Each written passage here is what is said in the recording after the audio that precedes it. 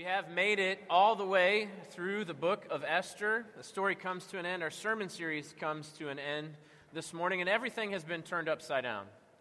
Esther, who started as somewhat of an insignificant Jewish woman living in Persia, is now queen over the entire empire. Haman, who was second in command to the king, who wanted to kill Esther's cousin Mordecai and all of the Jews, has himself been killed in the last chapter. Mordecai has been elevated to become second in command to the king. Everything has been turned on its head, but two questions remain. How will this edict against the Jews finally be resolved? And so what? So what that this all happened? The author answers both of those questions this morning. And as Candy reads from chapter 9 and chapter 10, I want you to ask yourself, what power does this have for you? Does it have any power for your life, or is this nothing more than mere history? Let's give ear to the reading of God's word. From Esther chapters 9 and 10. Now in the 12th month, which is the month of Adar, on the 13th day of the same, when the king's command and edict were about to be carried out, on the very day when the enemies of the Jews hoped to gain the mastery over them, the reverse occurred. The Jews gained mastery over those who hated them. The Jews gathered in their cities throughout all the provinces of King Ahasuerus to lay hands on those who sought their harm. And no one could stand against them, for the fear of them had fallen on all peoples. All the officials of the provinces and the satraps and the governors and the royal agents also helped the Jews, for the fear of Mordecai had fallen on them.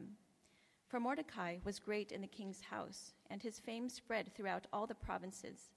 For the man Mordecai grew more and more powerful. The Jews struck all their enemies with the sword, killing and destroying them, and did as they pleased to those who hated them. In Susa, the citadel itself, the Jews killed and destroyed 500 men, the 10 sons of Haman, the son of Hammedatha, the enemy of the Jews, but they laid no hand on the plunder. Now the rest of the Jews who were in the king's provinces also gathered to defend their lives, and got relieved from their enemies, and killed 75,000 of those who hated them, but they laid no hands on the plunder.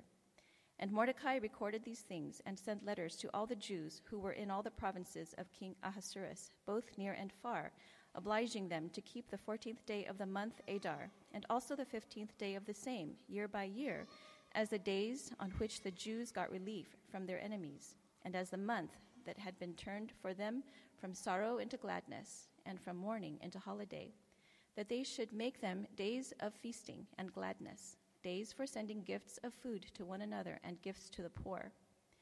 So the Jews accepted what they had started to do, and what Mordecai had written to them.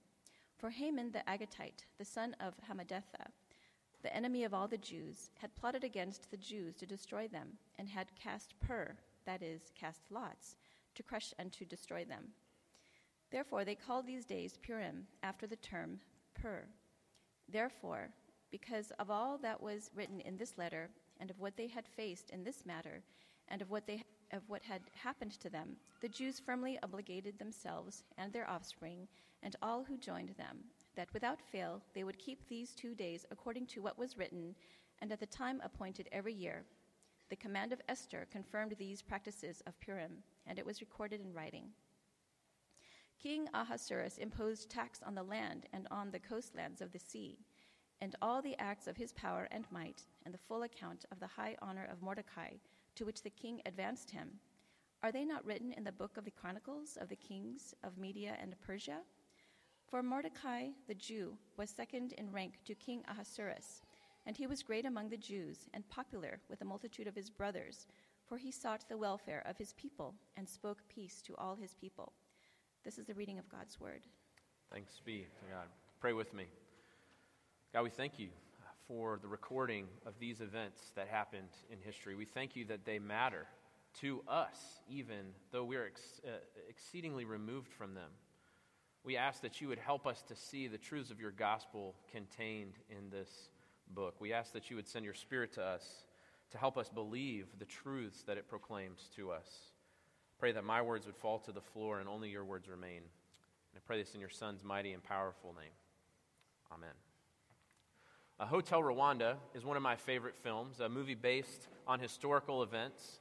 A man named Paul Rusesabagina was a hotel manager in Kigali, Rwanda in 1996 when the genocide took place. And he sheltered members of both the Hutu and Tutsi tribe in the hotel to protect them. At the beginning of the movie, there are some Western journalists and a few UN peacekeepers staying at the hotel. And one of these journalists, the videographer, captures video of some of the first murders taking place during the genocide. And Paul walks into the lobby as this man is watching this terrible footage. And he says, "Paul, I'm so sorry." And Paul says, "No, this is good. You can send this back home, back to the West. People will see, they'll be horrified, and then they'll send help. They'll come and they'll protect us." And this videographer looks at Paul and he says, "No, Paul, that's not what's going to happen. I'll send it back. People will see it, but they'll say, 'Oh man, that's terrible.' And then they'll just go back to eating their dinner." It's a very accurate and very sharp critique of how unaffected we can be by emotionally charged situations that we're removed from geographically, or in the case of the book of Esther, historically. It's easy for us to read and hear about the impending doom of the Jews, about the amazing, miraculous rescue that they experienced, and for us to say, "Hooray, they didn't die. What's next?" And I don't think it's just us, 21st century Americans. I don't think it's just because of our context. But I think this is true of humans in general. And I think that because of what we see in this passage. Mordecai urges the Jews to do something which will allow these events to continue to impact their lives throughout time, no matter how far removed they are from the original events. A practice which we can use, which can be helpful for us to engage and re-engage in the way God is working and has worked in our own story. See, the Jews in Persia, they experienced an amazing deliverance, a complete upending of their expectations. And Mordecai encourages them not simply to go back to the way things were, back to their regularly scheduled lives, but instead to celebrate their deliverance, to sit in it and celebrate it. And the Jews, knowing the power of celebration, commit themselves to revisit this deliverance over and over again, year after year, allowing it to reshape their lives. Deliverance, celebration, repeat. That's what we see in this passage. That's what God is inviting us to participate in this morning. Deliverance, celebration, repeat. We're going to start by looking at this idea of deliverance.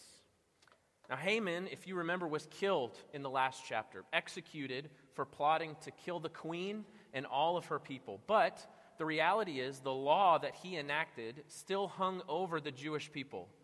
Through the power of the king, Haman issued a law saying that on the 13th day of the 12th month, all of the people in all 127 provinces of the Persian Empire could rise up and kill, destroy, and annihilate the Jews and take all of their goods. Does that have any power for you? Does that cause any emotional stir up in your heart? All of the Jews from Ethiopia to India were going to be slaughtered. Does that cause any pain? Is there anything stirring in you? If you're like me, the reality is that sounds like just history, nothing more than facts. Well, maybe we're too far removed from it, you might say. It's happened so long ago that it doesn't really have any import to us today. What if this was closer? November 9th, 1938, 80 years ago, the government of Germany conspired together to create spontaneous demonstrations. In 2 nights, over 1,000 synagogues were burned or destroyed. 75,000 Jewish businesses were vandalized. At least 90 Jews were killed. Countless Jewish hospitals, Jewish homes, Jewish schools, and cemeteries were vandalized on nights that came to be known as Kristallnacht, the night of broken glass. And on top of all of that, the German government arrested 30,000 Jewish men aged 16 to 60 And because that was so many people, the jails couldn't hold them all. They took them to holding facilities that they had just expanded, known as Dachau and Buchenwald. This was just 80 years ago. The exact same government-sanctioned extermination of the Jews. Does that have any power over us? Does that cause any emotional stirring in you? Maybe not. Maybe the reality is we've hardened ourselves from historical atrocity. We don't want the pain of the past to affect us today, so when we hear things like that, it becomes nothing more than rote history. But the story of Esther doesn't end with atrocity. It ends with deliverance. Haman's edict was put into place. People were going to kill all of the Jews, and there was nothing the king could do about it. He couldn't rewrite the law. Once it was issued, it was issued. But he allowed Esther and Mordecai to write new laws that would make it harder for Haman's laws to be enacted. And that's what they did. State-sanctioned self-defense. And that's what we see. Verse 1, on the very day when the enemies of the Jews hoped to gain mastery over them, the reverse occurred. The Jews gained mastery over those who hated them. This is a truly amazing turnaround. Not just for this story, but for the whole of the book of Esther. Think about this. The first two Jews that we meet in the story of Esther don't even want to be identified as Jews. Mordecai tells Esther not to tell anybody that she's a Jew. And then what we see is this emotional roller coaster throughout the following years. Mordecai is discovered to be a Jew. And then all the Jews are put under this death sentence. Esther, too, proclaims herself to be a Jew. And then, through God's working in the background, secretly, softly, quietly, the people of Persia, who had nothing to do with this conflict, start to find favor with the Jews.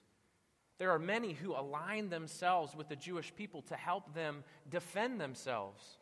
And it's through this deliverance that they gain mastery over those who would inflict harm on them.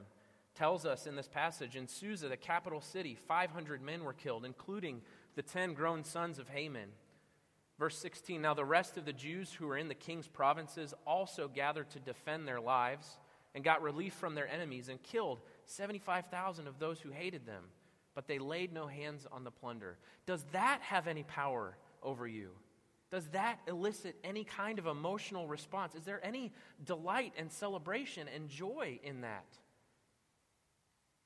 That last phrase, they laid no hands to the plunder, is important. It's repeated twice in chapter 9. And what that means, the author is drawing our attention to the fact that the law written by Esther and Mordecai said the Jews could defend themselves and take any of the plunder from those that they killed. However, they laid no hands on the plunder. This is the author's way of telling us the Jews only did what was necessary to defend themselves. They only defended themselves to the tune of 75,000 lives. That means that at least 75,000 people wanted to kill the Jews from Ethiopia to India, and God delivered them. Is that amazing to you? What about the deliverance in your own story? Is that amazing to you? Does that bring up any joy for you? And maybe you're sitting there this morning and thinking, I don't know what deliverance to look to. Yeah, I think it's hard for us because we don't let emotionally charged situations affect us. Maybe this morning asking the question about deliverance in your life draws up too much pain based on what you might have been delivered from. Maybe when you look back on your life, all you can think is, how come everybody else is getting deliverance and I'm not being delivered at all? And if either of those is true for you this morning, I'm so sorry. But I also want to declare over you that for each of us sitting here this morning, deliverance is offered through the cross of Jesus. The edict of sin that is put on us because of our sin, the edict of death, has been overwritten by the death of Jesus. The death that we deserved, he died. And he offers us new life through his resurrection. And all we have to do to obtain this deliverance is, according to Paul in Romans 9, confess with our mouth that Jesus is Lord and believe in our heart that he rose from the dead, and we will be saved.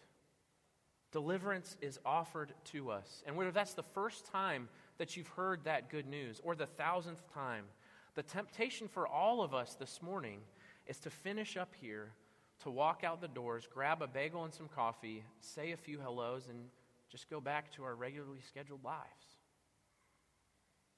This deliverance that is offered to us, our temptation is to not let it affect us.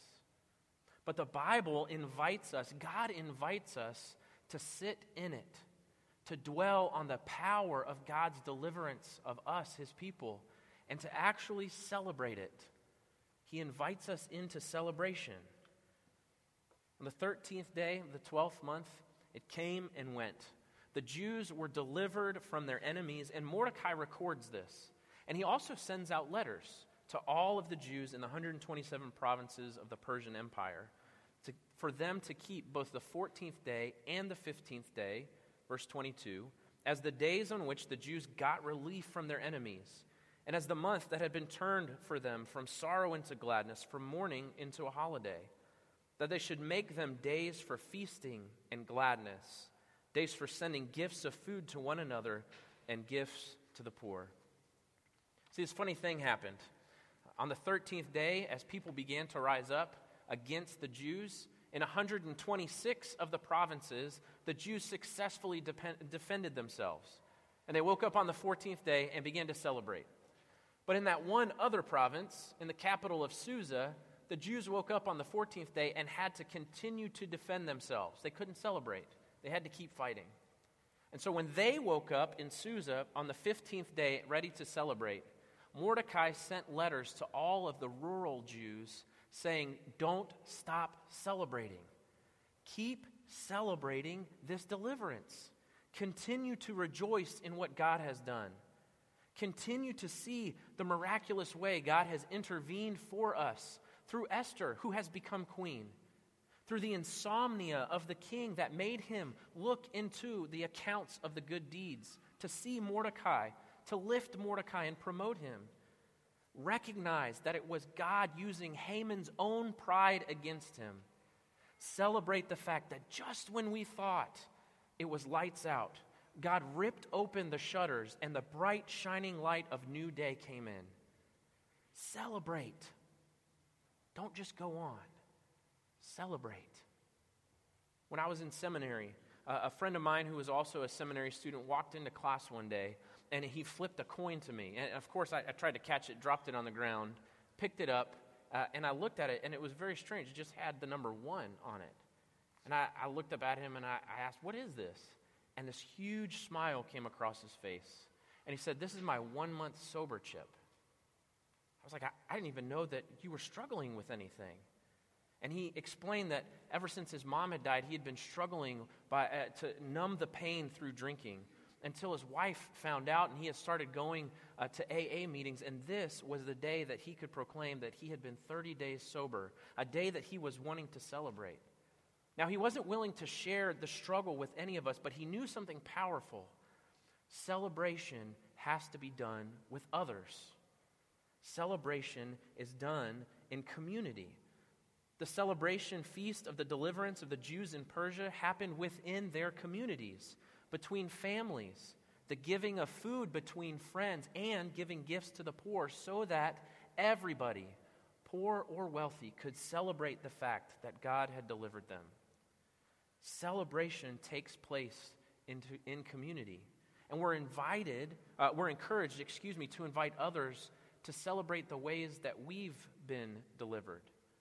Invite others to celebrate with us and help celebrate how God has delivered us. Now, being honest, this is actually really hard for me. Celebration is hard for me. I'm more of a get to work, get all the work done, and then relax, then have fun. So if there's an opportunity to celebrate something, my first response is, what else could I be doing? I need people like Nicole, my wife, who helps me remember their need to stop and to celebrate. Bob, Wilson, people that I work with, my friends, I need community to help me stop and celebrate. I think that that's true for all of us. I think that celebrating is harder than we'd like to admit. Not the feasting and the gladness, the sending of gifts part. I think we get that. But doing that as a response to God's deliverance. Now, before you start rolling your eyes and assuming that I'm going to proclaim, keep Christ in Christmas, I want you to ask yourself this question.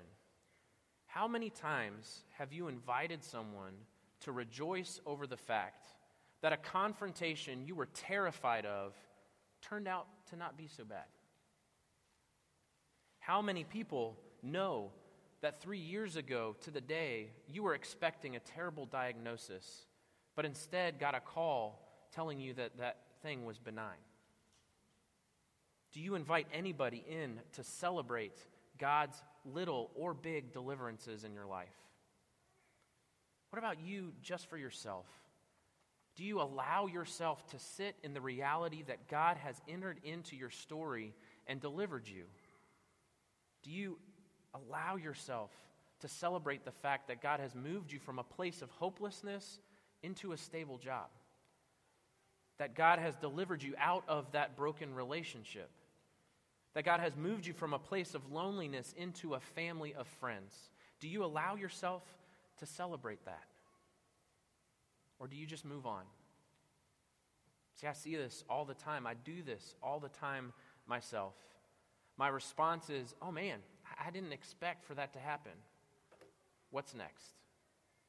What do I need to do now?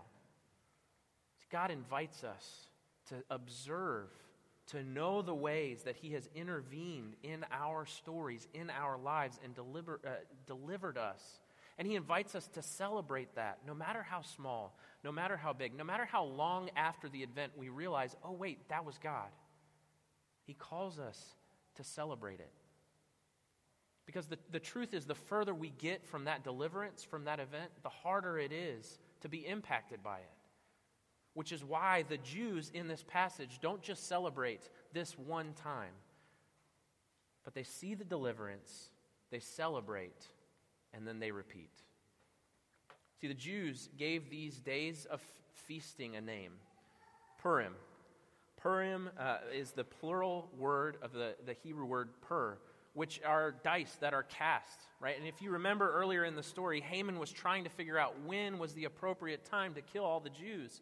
So he cast lots, and it came up the 13th day of the 12th month. He was seeking the guidance of the spirits, and God is the one who ordained for that to be the day, not for the destruction of the Jews, but for their deliverance.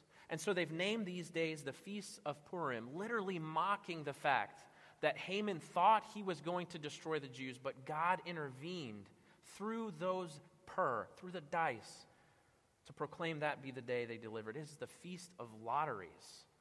And every year, Jews gather to celebrate their deliverance from the hand of Haman. Verse 27, the Jews firmly obligated themselves and their offspring and all who joined them, that without fail they would keep these 2 days according to what was written, and at the time appointed every year, that these days should be remembered and kept throughout every generation.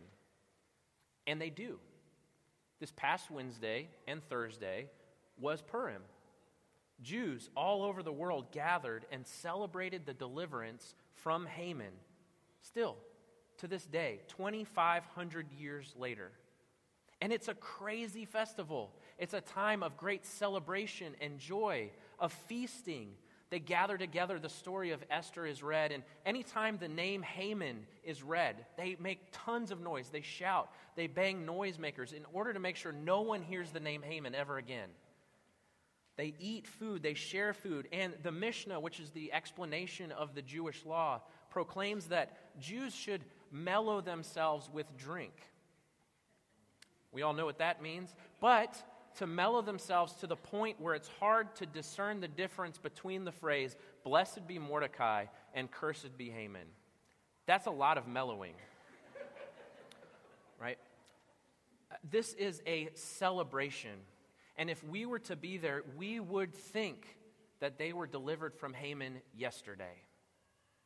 They are so engaged with the deliverance that took place 2,500 years ago that we would think they were just delivered from Haman's hand yesterday. Jonathan Sacks is a rabbi who was the former head of the Jewish people in the British Commonwealth. And he writes this about Purim on his blog. He wrote this last year. Precisely because the threat was so serious, you refused to be serious. And in that refusal, you are doing something very serious indeed. You are denying your enemies a victory. You are declaring that you will not be intimidated. As the date of the scheduled destruction approaches, you surround yourself with the single most effective antidote to fear: joy in life itself. As the 3-sentence summary of the Jewish history puts it, they tried to destroy us. We survived. Let's eat. Humor is the Jewish way of defeating hate. What you can laugh at, you cannot be held captive by. What is God inviting you to celebrate? What is He inviting you to look at, to know that this was God's intervention in your life, and to celebrate and repeat that celebration over and over again in order to stay engaged with God's activity in your life? God's deliverance of His people from Haman 2,500 years ago is still powerful precisely because the Jews have committed themselves to celebrating it throughout history, to return each year to God's miraculous deliverance, re-engaging with their potential genocide and the subtle, soft, silent ways God changed it around and upended it completely. This allows Jews who are geographically and historically separated from this event to still be changed by it and shaped by it. The same is true for us. God invites us to repeatedly celebrate the ways that He has already delivered us, that He is in the process of delivering us, to come back to what He has done over and over again, and to be shaped by it, not just at the time that it happens, but every year, every time we celebrate. What does that even look like practically? How are we supposed to do this? Well, I have 3 points of application as we close, and the first is going to take place in just a few minutes. We're going to come to this celebratory feast, God delivering His people from the death of sin that we deserved through the death of Jesus. When you come to the table, do you celebrate? Do you recognize the gravity of your sin, what you really deserved, and the joy brought to us through the death and resurrection of Jesus? God invites us to come and to celebrate. And I would encourage you to pray as you prepare your heart to receive the Lord's Supper, that God would enable you to celebrate. Second, after the service, as we gather to have some refreshments, Claude and Francois have brought generously a special treat, some hamantaschen. Hamantaschen is the name means Haman's pockets. And this is a traditional Jewish cookie that mocks Haman's full pockets as he's prepared to pay for the death of the Jews. Little cookies that are filled with deliciousness on the inside. I would encourage you, whether you are able to grab one of those or not, to take that time to share with other people ways that God has delivered you.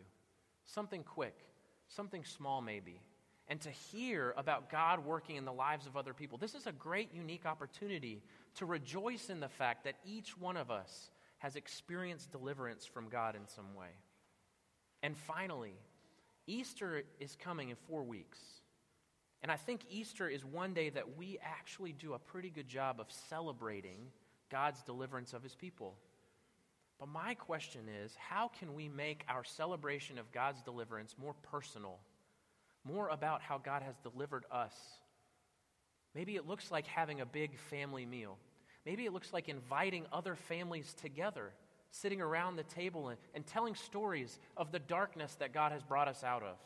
Maybe it looks like spending an extended time of rejoicing and praying, thanking God for the ways that He has delivered us. I'm not really sure.